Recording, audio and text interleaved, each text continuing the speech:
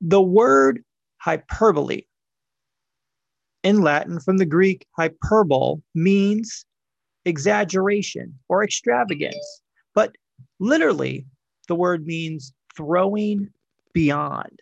Now, the Greek hyperbole is a form of hyper, beyond, plus bole, which is throwing, casting, the stroke of a missile, a bolt, a beam. Bole is a nominative stem of balin, to throw, from the Pi root guele, to throw, reach, which also influences words such as ballistic, ballet, metabolism, parable, and symbol. Now, the English pronunciation of hyperbole comes from the Greek pronunciation as well. The English letter eta, the Greek letter eta, does not correspond directly to any English vowels. So it's usually written as an E, which results in borrowed Greek words that diverge from the typical English pronunciation.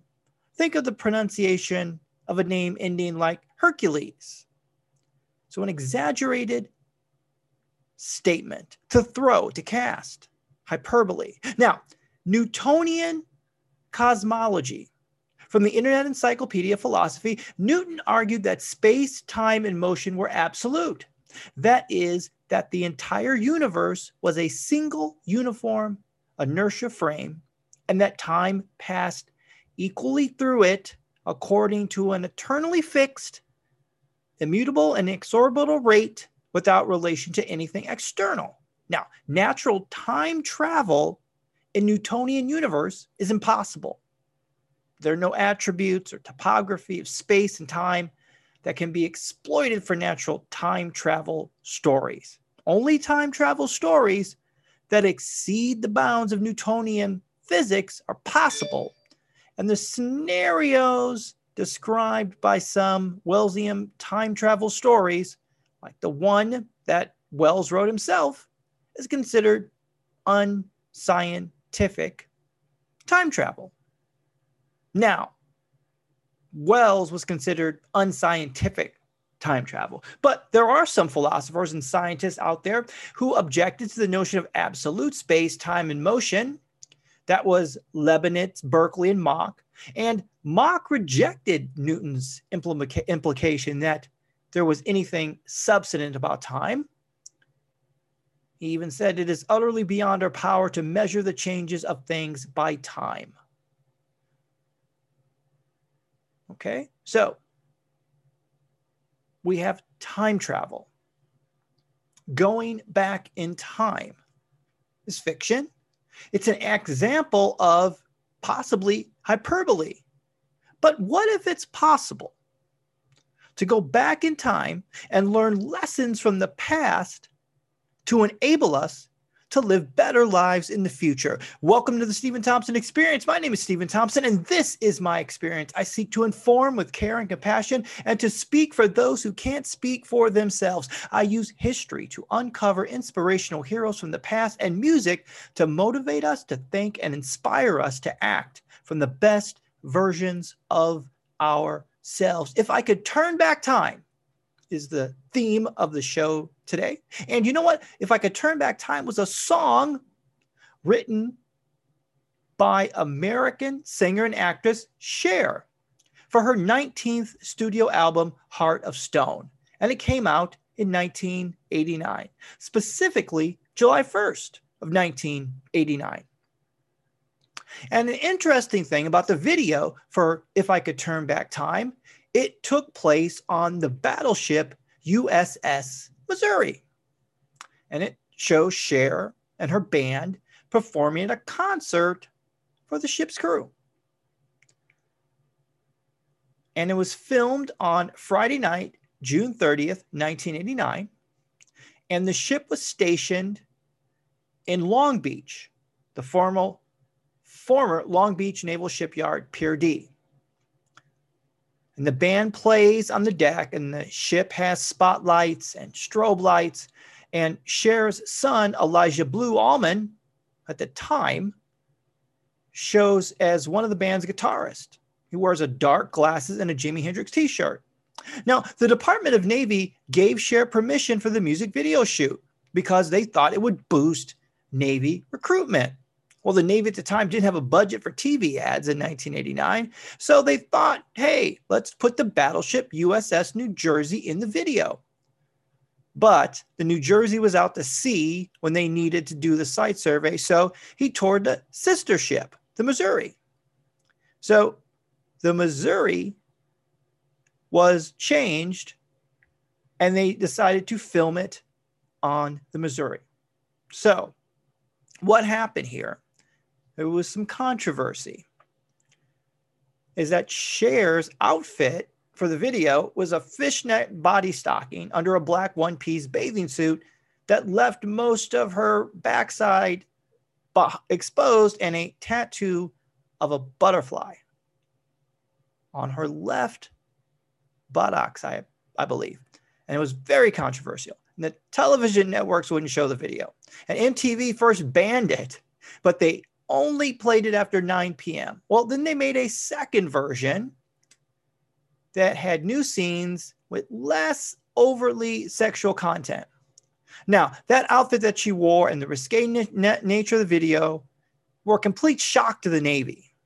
They expected Cher just to wear a jumpsuit. As the storyboards they were shown by the producers were shown that. And the sailors were in place and the band had begun to play, and Cher came out in her outfit. And it said the lieutenant commander at the time called and asked the director to please stop and ask her to change into a more conservative attire. But she refused. The director refused. So the Navy received a ton of criticism for allowing the video shoot. And especially from a World War II veterans, many of them, who saw it as a desecration of a national historic site, that it should be treated with reverence. In fact, the USS Missouri was the site of the Empire Japan's surrender on September 2nd, 1945. It was the end of World War II, where a Cher video was later filmed. Now, nobody in the Navy got in trouble or disciplined for this, but they did think that the Secretary of the Navy considered firing the captain of the Missouri at the time. Kind of ironic. If I could turn back time, here's some lyrics from the song. If I could turn back time, if I could find a way, I take back those words that hurt you and you'd stay. If I could reach the stars, I'd give them all to you.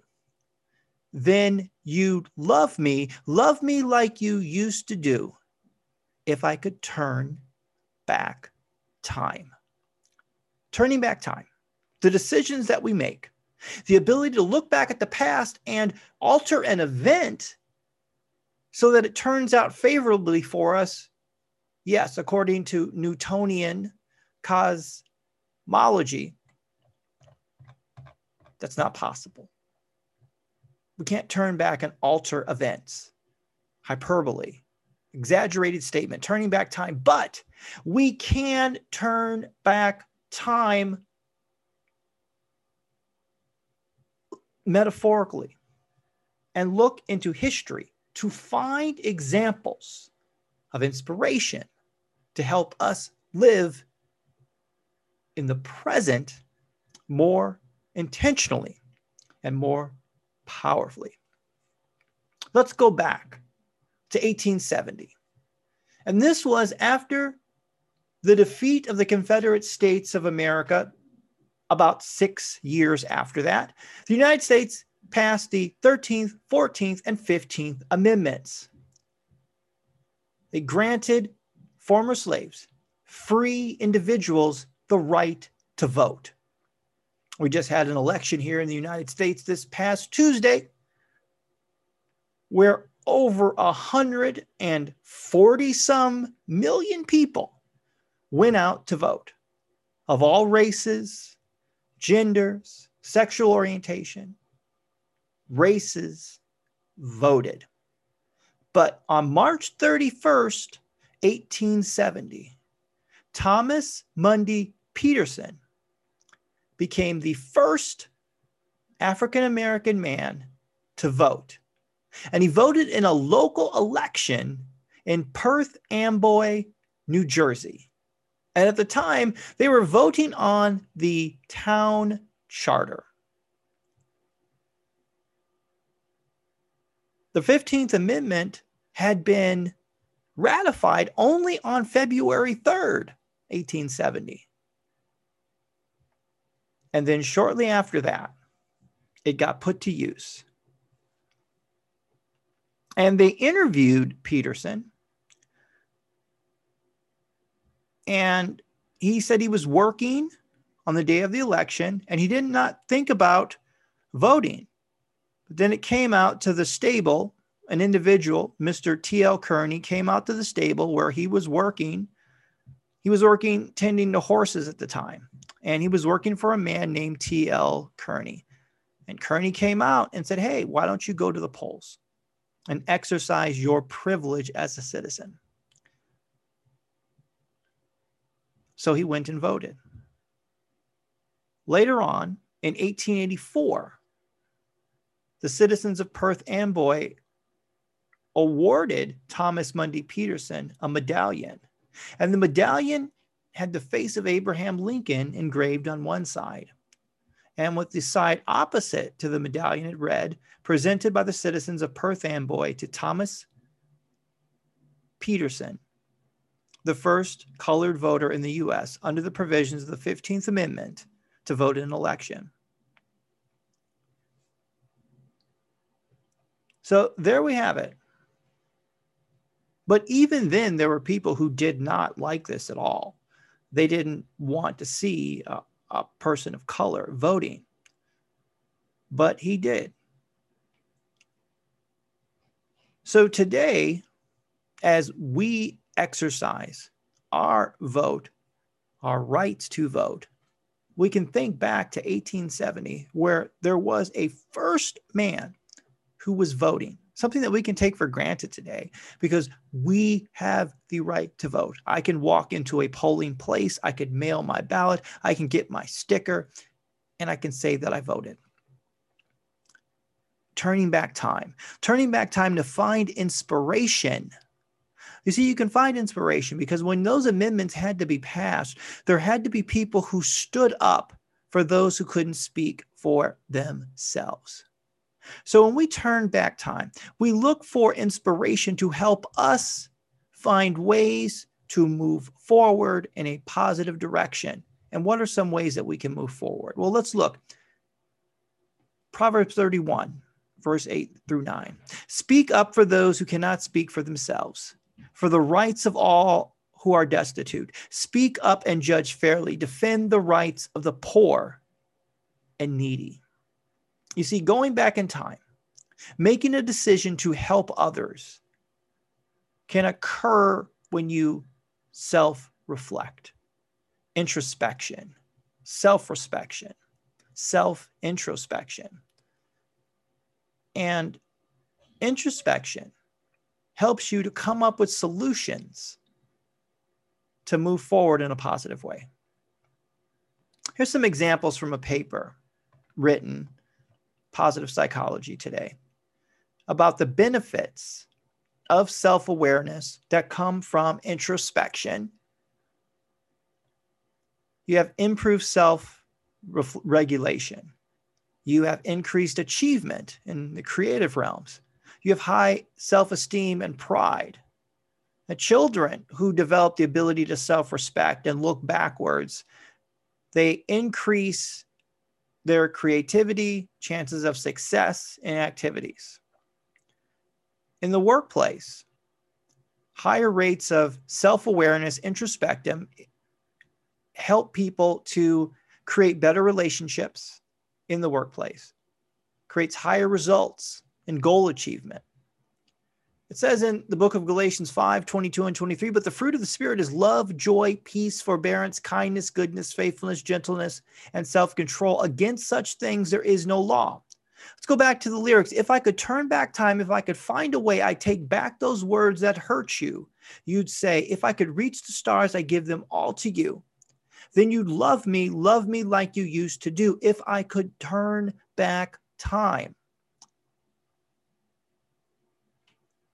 there's two lessons that we could look out of this. We can turn back time to reconcile, heal, like the lyrics of the song say.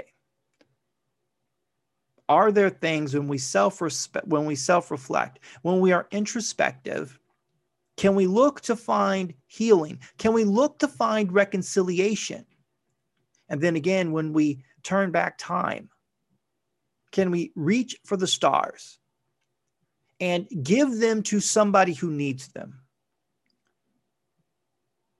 You see, hyperbole may be an exaggerated statement, but figures of speech have the ability to help us create positive, literal, connective, concrete experiences if we make the decision to do that. Some forms of hyperbole are damaging, but others can be very positive. So what does going back in time look like to you? Who can you help? How can you contribute to making someone healthier and better? This is Steven Thompson, and thank you for being a part of my experience. I may know you or I may not, but know this: you are valuable, you are loved, you have talents, gifts, and abilities that the world needs. I don't know where you are on your journey, but find your talents, your gifts, and your abilities and use them. Go out today and put some good into the world. Thank you very much for listening, and I will see you again next week. This has been the Steven Thompson Experience.